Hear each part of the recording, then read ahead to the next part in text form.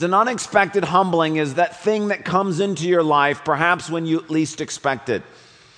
It's when life seems to be going along smoothly and then all of a sudden here's this thing, this problem, this issue, this crisis. It often comes in an area of life in which you think, well, at least that area I don't have to worry about. Like everything is going smooth sailing. It often, though not always, will come in an area of life where perhaps previously we had really trusted the Lord and seen Him do amazing things. But yet over time we slowly became less urgently praying in that area. And that's where we're ripe for an unexpected humbling.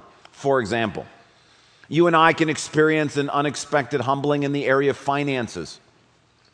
Perhaps early on in our careers, we really struggled financially and we had to pray earnestly for God to provide, and it seemed like every pay period was a miraculous intervention of God to give us money that we needed. But slowly over time, we kept working hard and we got better at managing how we spent things, and we saved money and we got a better job and we had a better salary, and then perhaps over time, that urgent prayer became less and less urgent, and suddenly God faded from view in our finances. And then suddenly, a financial crisis hits, and it's an unexpected humbling. Or you can have an unexpected humbling in the area of academics. Perhaps early on in your academic career, when you were a young student, maybe in first and second, third grade, perhaps you struggled with learning and it was difficult for you, but your parents taught you that you should pray and ask God for help, and you really prayed and earnestly, and every night you were praying, and God did show up and He taught you things, and He helped you get through school, and school became something that was not so much of a burden, but something you actually enjoyed. And over time you got better at being a student, and perhaps you even flew through high school and suddenly studying was easy for you, and all of this stuff that you had once struggled with, this was now something you loved and were good at. But perhaps you hadn't noticed that you hadn't been praying so much about studies anymore. And then you go off to college, in your first year of college, suddenly you find yourself in way over your head academically. That's what I mean when I talk about an unexpected humbling. Perhaps you've experienced something like that in the area of marriage. Maybe your marriage has been going along and you haven't given much thought to it, and you think, well, this is great. My married life is fine. I got other problems over here, but marriage is great. And then suddenly there's something that happens to you or to your spouse or to your relationship. And it's this sudden, unexpected wake-up call, this crisis that comes. It can come in the area of parenting. Maybe you have poured time and energy into being a parent, and you've done a good job with it, so much so that your friends and other people around you are starting to come to you and ask you for advice and say, man, your kids turned out so great. How'd you do it? And you begin to give advice about parenting, and then all of a sudden, one of your kids makes a really, really bad choice. These unexpected crises and unexpected humblings can come in the area of sports. Maybe you have succeeded for a long time athletically, but then you get into a new league, perhaps, and you've been playing soccer for a long time, for example, and this has always come easy to you. But then suddenly you find yourself in a situation where you get cut from the team, or you get benched by a coach. These are all examples of the kinds of unexpected humblings that come into our lives. Well, this morning we want to look at that subject and look at that issue, and we want to see what God has to say to us about these all too common experiences. I've had them. I've had many of them. You've had them. Let's see what God has to say about them. Take your Bible, if you will, and turn to 2 Samuel chapter 15. 2 Samuel chapter 15, it's page 225. In the Bibles the church provides, there's one in the rack in front of you or underneath your seat, if you need to look at that. 2 Samuel 15, we're looking in the life of David. And David is experiencing in this story an unexpected humbling. Now, we're going to look at one story, but it's a long story. It spans 4 chapters. We're going to try to cover them all today. We're not going to read them all. We don't have time for that, but I encourage you to go home and read this story, 2 Samuel 15 through 18, all one story. I'm going to retell the story as we go through it, and we're going to highlight some of the important things along the way, but I encourage you, take time to read through the story. It's a fascinating, interesting story. But it's about David going through an unexpected humbling. Now, in many ways, he's a prime candidate for this. Early on in David's career, when he was first being anointed as king, when he was selected or volunteered to fight Goliath, when he was fighting against the Philistines, when he's on the run from Saul, we knew David was in way over his head. He knew he was in way over his head. And David prayed earnestly and consciously, and God kept showing up, and it seemed like it was miracle after miracle early on in David's career. Years go by and he ascends to the throne as the king of Israel. And even then, still there's trouble. There's civil war with the house of Saul. There's capturing Jerusalem and establishing it as the capital, trying to get the Ark of the Covenant there. And David has a difficult time with that, wanting to build a temple for the Lord. And again, we still see David interacting with God. But by the time we get to 2 Samuel 15, David's been king for a long, long time. God's given him rest from all his enemies. He's defeated everybody that he's come in contact with. His kingdom is large. It's the biggest it's ever been in Israel's history. And you may not have noticed, but in the past few chapters in 2 Samuel, God's been mentioned less and less frequently. Now, even though it's only a few chapters, they cover a large span of years in David's life. And it seems that David has grown more and more comfortable in his role as king. Now, he's had family problems. But when it comes to his role as king, he's not had a lot of challenges recently. He's going to face one here in this situation. Last week we looked at how his son Absalom and David were estranged from one another, but God brought reconciliation. Well, 2 Samuel 15 picks up the story some considerable time after that reconciliation occurred.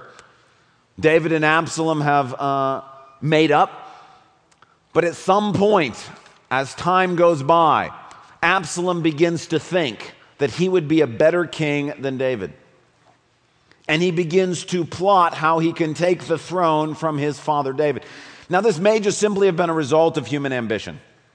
Absalom may have had a bunch of friends telling him, hey, look, you'd be a better king, you should do this. It may have just been something rooted in his heart. It may also have been the fact that in 2 Samuel 13, in the incident with Amnon and Tamar that we looked at, David showed no leadership whatsoever. It may have been in 2 Samuel 14, when Absalom was estranged from David. Again, David showed no leadership whatsoever. And it can be that Absalom has noticed that his father David has grown comfortable as king, and that he's no longer providing the leadership that Absalom thinks Israel needs. And so Absalom decides he wants to steal the kingdom from his father. Now, the way he does it is he sets up camp in Jerusalem, just outside the king's court. And anybody from Israel who comes, who wants to interact with King David, Absalom intercepts them. And he flatters them as he talks to them and says things that runs down his father and lifts himself up. And he sets himself up as judge and says, oh, if there was only somebody like me appointed in the nation, I could take care of all of your problems for you. And it says that he won the hearts of the people of Israel over 4 years of doing this. When Absalom becomes confident that the nation, for the most part, sides with him, he heads to the city of Hebron, and there he declares himself to be king, even though David is still ruling in Jerusalem. Now, to give you a sense of the seriousness of the problem in which David finds himself, this is no little coup, this is no little revolt. Look in chapter 15, verse 12, to get a sense for just how serious this is. While Absalom was offering sacrifices, he also sent for Ahithophel the Gilonite, David's counselor, to come from Gilo, his hometown. And so the conspiracy gained strength, and Absalom's following kept on increasing. Now, the man Ahithophel that's mentioned here is a very important character in the next 4 chapters. This is the only part of the Bible that he shows up in. But from chapter 15 to chapter 18, he's a very important character. Now, who Ahithophel is that he's the wisest man in Israel. He's basically the smartest guy in the kingdom of Israel, and he's David's counselor.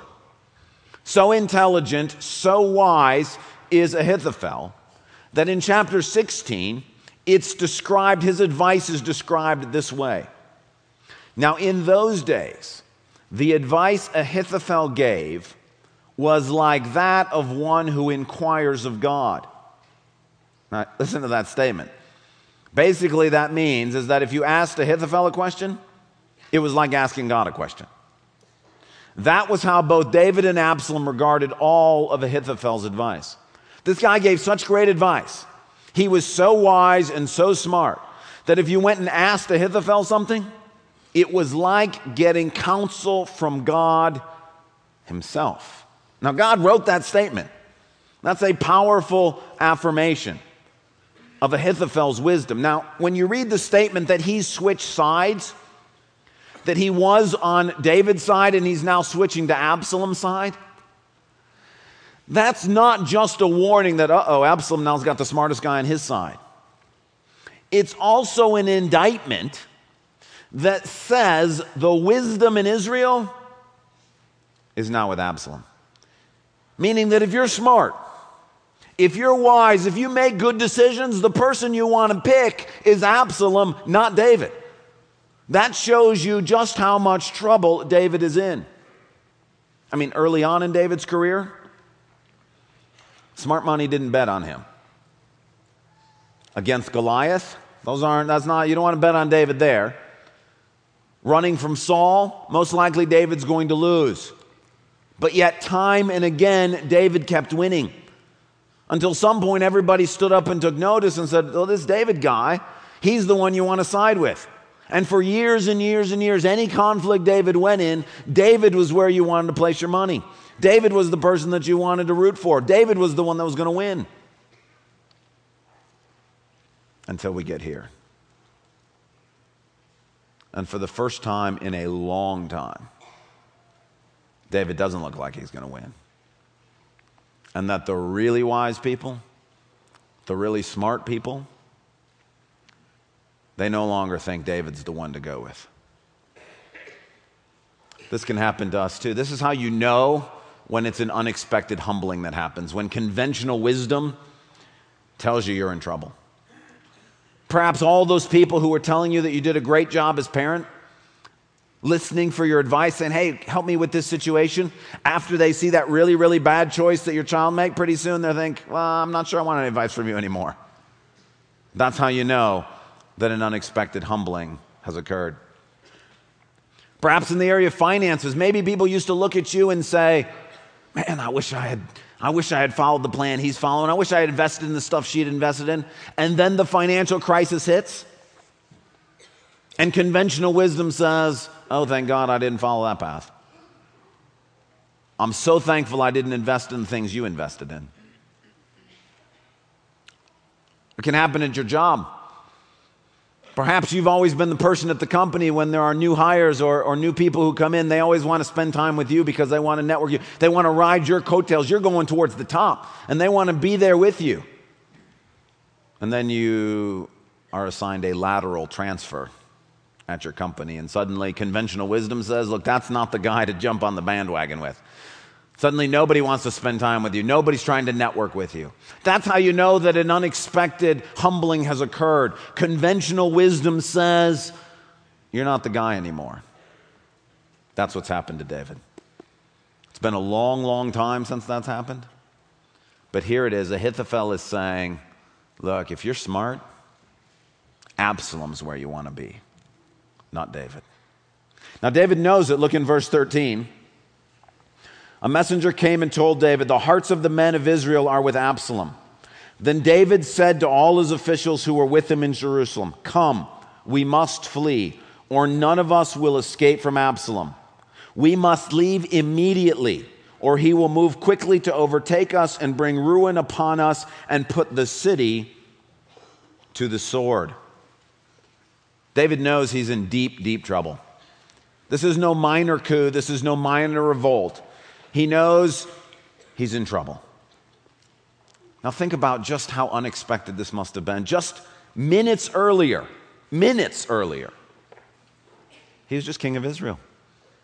Everything was going along smoothly. He'd been doing the job he'd been doing for 20 years or 30 years. He was simply going through and being king, enjoying all of the pleasures of being the king. And then in one moment, it's gone. He's now on the run. He's having to leave the city of Jerusalem. Suddenly he's embarrassed, he's humiliated. He's got a small band of followers who is going with him. He hasn't been in this state since way back when he was running from Saul, years and years and years ago. So too, you and I know that these kinds of unexpected humblings can come in a moment's notice.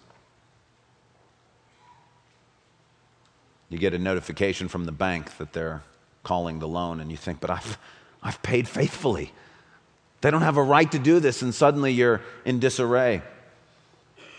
You show up one day at the practice, and the coach says you're not starting this week. And it feels like it's out of the blue, and you think, well, where did that come from? You show up to work tomorrow, and your boss sits down with you and says, hey, there's going to be some cutbacks, and you're one of them. And you think, but I had no idea that this was coming. Maybe you receive a phone call from a child, and they're asking you to come bail them out of prison, bail them out of jail. It can come in a moment's notice. It can also come more slowly over time. Perhaps in school you've been falling farther and farther behind in your studies, and you feel like you're sinking deeper and deeper. It may be that there's a new medical supervisor that's been hired at the hospital, and you can feel that your influence in the medical community at your job is waning. Maybe your wife gets a new job, and you can tell that she's more and more interested in her work and less emotionally available for you. In David's case, it was sudden, but these unexpected humblings come into our lives, and then suddenly our life is thrown into disarray. What's our response? What's the proper response when something like this happens, regardless of the area of life? Well, let's look to see how David responded to this crisis in his life. Chapter 15, verse 25. As David is fleeing from the city of Jerusalem, Zadok, who is the priest, comes to him and says, hey, look, do you want to take the ark of God with you? David responds, verse 25, and in his response, we see the proper response to a crisis like this. The king said to Zadok, take the ark of God back into the city. If I find favor in the Lord's eyes, he will bring me back and let me see it and his dwelling place again. But if he says, I am not pleased with you, then I am ready. Let him do to me whatever seems good to him. And encapsulated in that phrase and in those sentences is the proper response when a crisis like this happens. David remembers the Lord. See, one of the blessings of these kinds of humbling experiences is that when we're going through life and we're on cruise control, as Lenski said, when things are going smooth, we can begin to forget God. David here suddenly is reminded, wait a minute, my life is in God's hands. You see, what happened to David is what Deuteronomy 8 says can happen to any one of us as we're traveling through life. Listen to what God says. When you have eaten and are satisfied, praise the Lord your God for the good land he has given you. Be careful that you do not forget the Lord your God, failing to observe his commands and his decrees that I am giving you this day. Otherwise, when you eat and are satisfied, when you build fine houses and settle down, when your herds and flocks grow large and your silver and gold increase and all you have is multiplied, then your heart will become proud and you will forget the Lord your God. You may say to yourself, my power and the strength of my hands have produced this wealth for me. But remember the Lord your God, for it is he who gives you the ability to produce wealth and so confirms his covenant, which he swore to your forefathers, as it is today. David has forgotten the Lord. We can sympathize with him. It seems reasonable. I mean, he's had so much success. But what Deuteronomy 8 says will happen, does happen to David. That early on, he's got to rely on the Lord constantly, daily. But somehow over time, he gets good at being king. He's been doing it for so long, he can do it with his eyes shut, and he starts to go through the motions.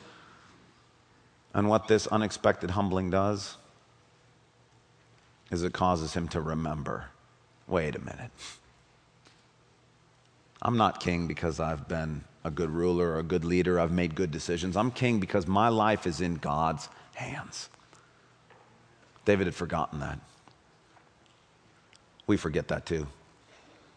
We have success in business and we think, well, yeah, it's because I work hard. I get up early. I do the right things. I go to the conferences. I do the stuff. I'm a good boss. I'm a good worker. Yes, of course, that's why. We think to ourselves, yeah, my kids are turning out well. It's because I don't spend all my time doing extracurricular activities. I spend time with my kids. I'm doing devotions with them. I'm doing all the things I'm supposed to be doing with them. We think, well, my marriage is strong. Of course it's strong. It's because other people, they're out doing stuff they're not supposed to be doing. I work hard at marriage. You know, my wife and I, my husband and I, we try. And listen, all those things are good. But along the way, it's easy to forget. My marriage is in God's hands. My kids are in God's hands. My business is in God's hands. He's the one who's given the ability. He's the one who's allowed blessing to come into my life. But it's so easy to think, I did this. So the proper response when one of these unexpected crises happens is to remember our lives are in the Lord's hands. What David is saying is, look, I don't know if I'm going to come back. I don't know how this is going to turn out. If he'd asked me a week ago, I would have told you, I'll take care of it. I got the army. I got it all set. I got it all under control. But today, I've realized my life's in God's hands. Whatever he decides. If he wants to bring me back, he'll bring me back. If he doesn't, he doesn't. It's a very different attitude. It's a very different attitude to say, you know what, my job, I don't know what I'll do for work in the future. I don't know how my marriage is going to turn out. I don't know how these kids are going to turn out. I don't know what to do about my finances. They're in God's hands. That's the proper response when one of these unexpected, humbling events happens. What's the evidence of that response? Well, there are two from the life of David. How do we know that he's not just saying these words, that he actually is remembering the Lord? There are two of them. The first one comes in chapter 15, verse 31. We'll read verse 30 for the context. David continued up the Mount of Olives, weeping as he went. His head was covered and he was barefoot. All the people with him covered their heads too and were weeping as they went up. Now David had been told, Ahithophel is among the conspirators with Absalom. So David prayed, O Lord, turn Ahithophel's counsel into foolishness. Now that may not seem that remarkable, but it becomes more remarkable if you start thumbing back through the pages of 2 Samuel and realize that we haven't heard about David praying for a while. Now, there is a family crisis that David gets himself into a couple of chapters earlier that he does pray during.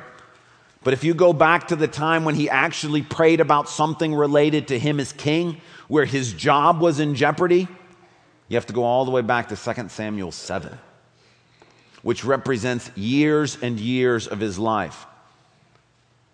The first evidence that we know that David has remembered the Lord is that he remembers prayer. That he remembers, wait a minute, I used to pray differently than I'm praying now. Now, David, he knows how to pray. He wrote the prayer book that's in the Bible. And if David can forget how to pray, how easy is it for us that as things begin to go along? Yes, we used to pray earnestly about struggles we were having athletically or academically or relationally or any of these things, and then God gives us blessing, and then all of a sudden you notice, I don't pray as much anymore about that stuff. I don't pray as much anymore about my kids as I used to because they seem to all be doing fine. I don't pray as much about finances as I used to because I seem to be coasting through. And one of the evidences that we know that we've remembered God after this crisis is we start to pray again. Now look, it's not that David does nothing. It's not that he says, well, Absalom's going to try to kill me. I'm just going to get on my knees right here and just start praying and see what happens.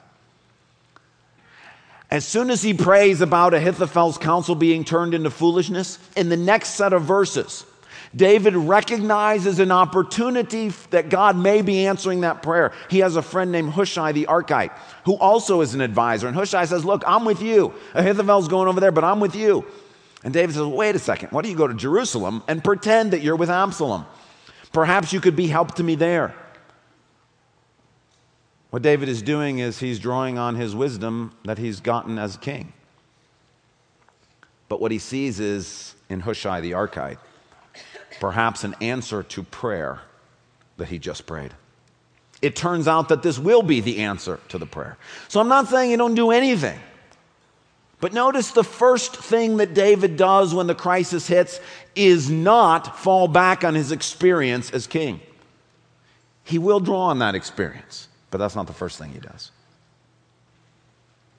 It's not that when David falls into this crisis, the first thing that he does is find others to help him or to give advice. He will ultimately take advice from others, but that's not the first thing he does.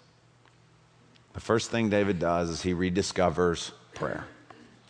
And that's the evidence that we know that we've remembered the Lord. Because up till this point, David had been taking matters into his own hands. And now he thinks, well, this is beyond my hands. There are things I can do, but I can't make this turn out one way or the other. My life is in the Lord's hands. And when you feel that way, you will pray. You may do things, but you're going to do them because they seem to be answers to what you just prayed, as opposed to, well, here's what a good king in this situation would do.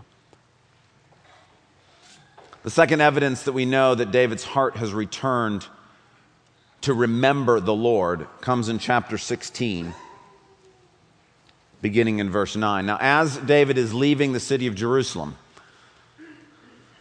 a man named Shimei, who is from the tribe of Benjamin, which is where David's predecessor Saul was from. So that tribe is going to be aligned with Saul much more closely than they are with David. As David is leaving, Shimei takes this as an opportunity to walk near him and to call out curses on him. Basically trying to tell him, you got what you deserved. You should have never taken the kingdom from Saul in the first place. And he begins to throw dirt on them and call curses on them. Now listen to me. If there's one of you, and there's a king who, yes, it's a small group, but they've got swords and they're armed. If you're going to choose to curse, that's not a good idea. Well, this is where Shimei finds himself, verse 9. Abishai, who's one of David's soldiers, son of Zeruiah, said to the king, why should this dead dog curse my lord the king? Let me go over and cut off his head. Like, look, that guy right up there on the ridge who's yelling at us, I'll just take this sword, go cut off his head, and we'll be done. Makes good sense. But look at how David responds. But the king said, what do you and I have in common, you sons of Zeruiah? Meaning, your approach to this crisis and my approach to this crisis come from different hearts. If he's cursing because the Lord said to him, curse David, who can ask, why do you do this? David then said to Abishai and all his officials, my son who is of my own flesh is trying to take my life. How much more than this Benjamite? He's like, look, if Absalom thinks I'm a terrible dad and a terrible king, how much more is this guy going to think I'm a terrible king? Leave him alone. Let him curse, for the Lord has told him to. It may be that the Lord will see my distress and repay me with good for the cursing I am receiving today. The second piece of evidence that we know that David's heart has returned to the Lord, that he's remembered God,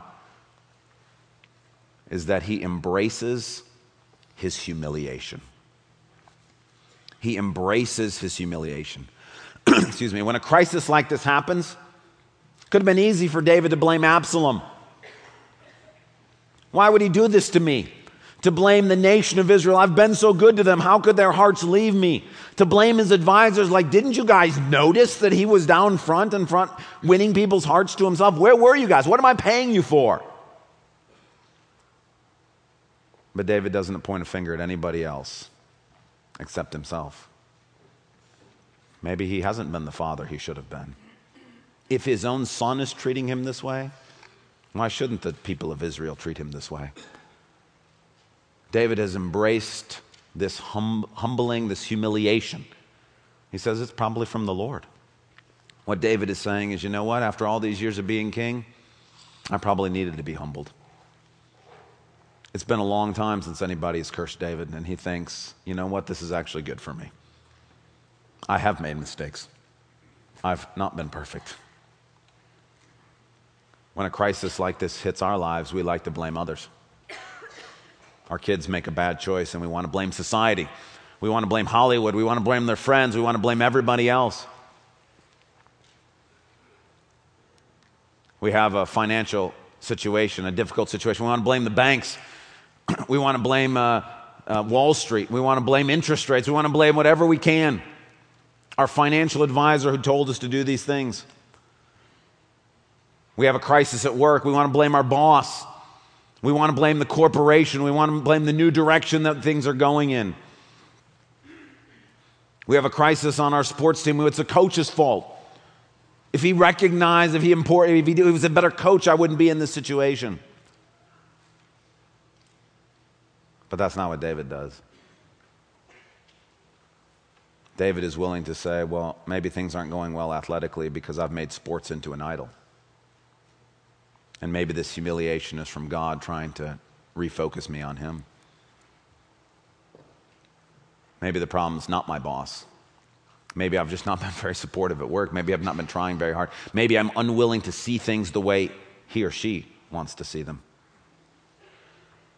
Maybe I've not been as generous with my finances as I could have been. Maybe I've not been the unselfish parent that I thought I was. Maybe we did fine in all of those areas, but we somehow have forgotten God in our parenting or in our finances or in our work or in our health or in whatever it may be. The way you and I can know that our hearts have returned to the Lord is when we embrace humiliation as being from God. David's made mistakes. David's not been a perfect king.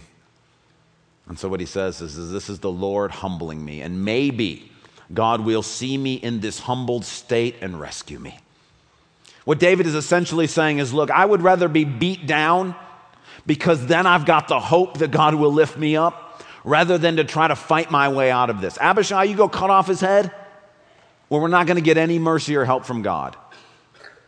That's how you know that David's heart is no longer with himself, but has returned to God. Well, what's the outcome of all of this? Well, chapter 17, the story is resolved in verse 14. Now, there's still the details of how it gets resolved in the rest of 17 and chapter 18. Again, I encourage you to read the rest of the story on your own. But once what happens in verse 14 happens, you know that the story's over. Basically, Ahithophel and Hushai are called in before Absalom, and he asks for both of their advice. What would you do in order to capture David? Ahithophel gives some great advice. He says, you go right now and kill him. Do not give him a chance to get his feet underneath of him. Hushai, who is there as a spy for David, says, no, that's bad advice. Let's get the whole kingdom together. We'll get everybody together, and then we'll move on him en masse. What Hushai is hoping to do is buy David some time. Verse 14 of chapter 17. Absalom and all the men of Israel, as they listened, said, the advice of Hushai the Archite is better than that of Ahithophel. And here's the reason why. For the Lord had determined to frustrate the good advice of Ahithophel in order to bring disaster on Absalom. Even in this case, Ahithophel's given the right advice. See, David can't stop Ahithophel from giving advice. He can't stop Ahithophel from giving the right advice. He can't suddenly make him unintelligent or unwise. But David knows God can do things that he could never do. And in this case, God frustrates Ahithophel's advice. If Absalom had listened to Ahithophel's advice, David would have been lost. There would have been nothing he could have done. But God was back in the mix. That's the result. We all go through humbling crises. We all forget God. We all get to a point in which we're on cruise control, in which we're sailing smoothly through life. The difference is when it happens, how do we respond? Do we respond by blaming everybody else, by blaming circumstances, by blaming the situation? Or do we in humility say, you know what, this is probably from the Lord to bring me down a few notches? Do we get down on our knees, or do we say, I can handle this, I'm going to try this, I haven't tried that yet, I haven't done this yet? David has taken the right approach. He's realized, I've forgotten God. I've simply gone through the motions of being the king, and I've gotten what I deserved, which was a humbling from the Lord. But when David falls to his knees and begins to pray again, when David in humility embraces what God has allowed to have happen, now God's on his side.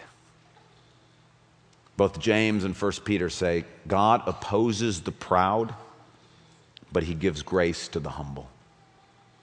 At the beginning of this story, David was going on cruise control in the arrogance of thinking he had it under control. At this point in the story, he has been humbled and has accepted that humiliation, and now God's going to fight for him. And God will rescue David. And it doesn't matter what Absalom does or Ahithophel does or anybody else does.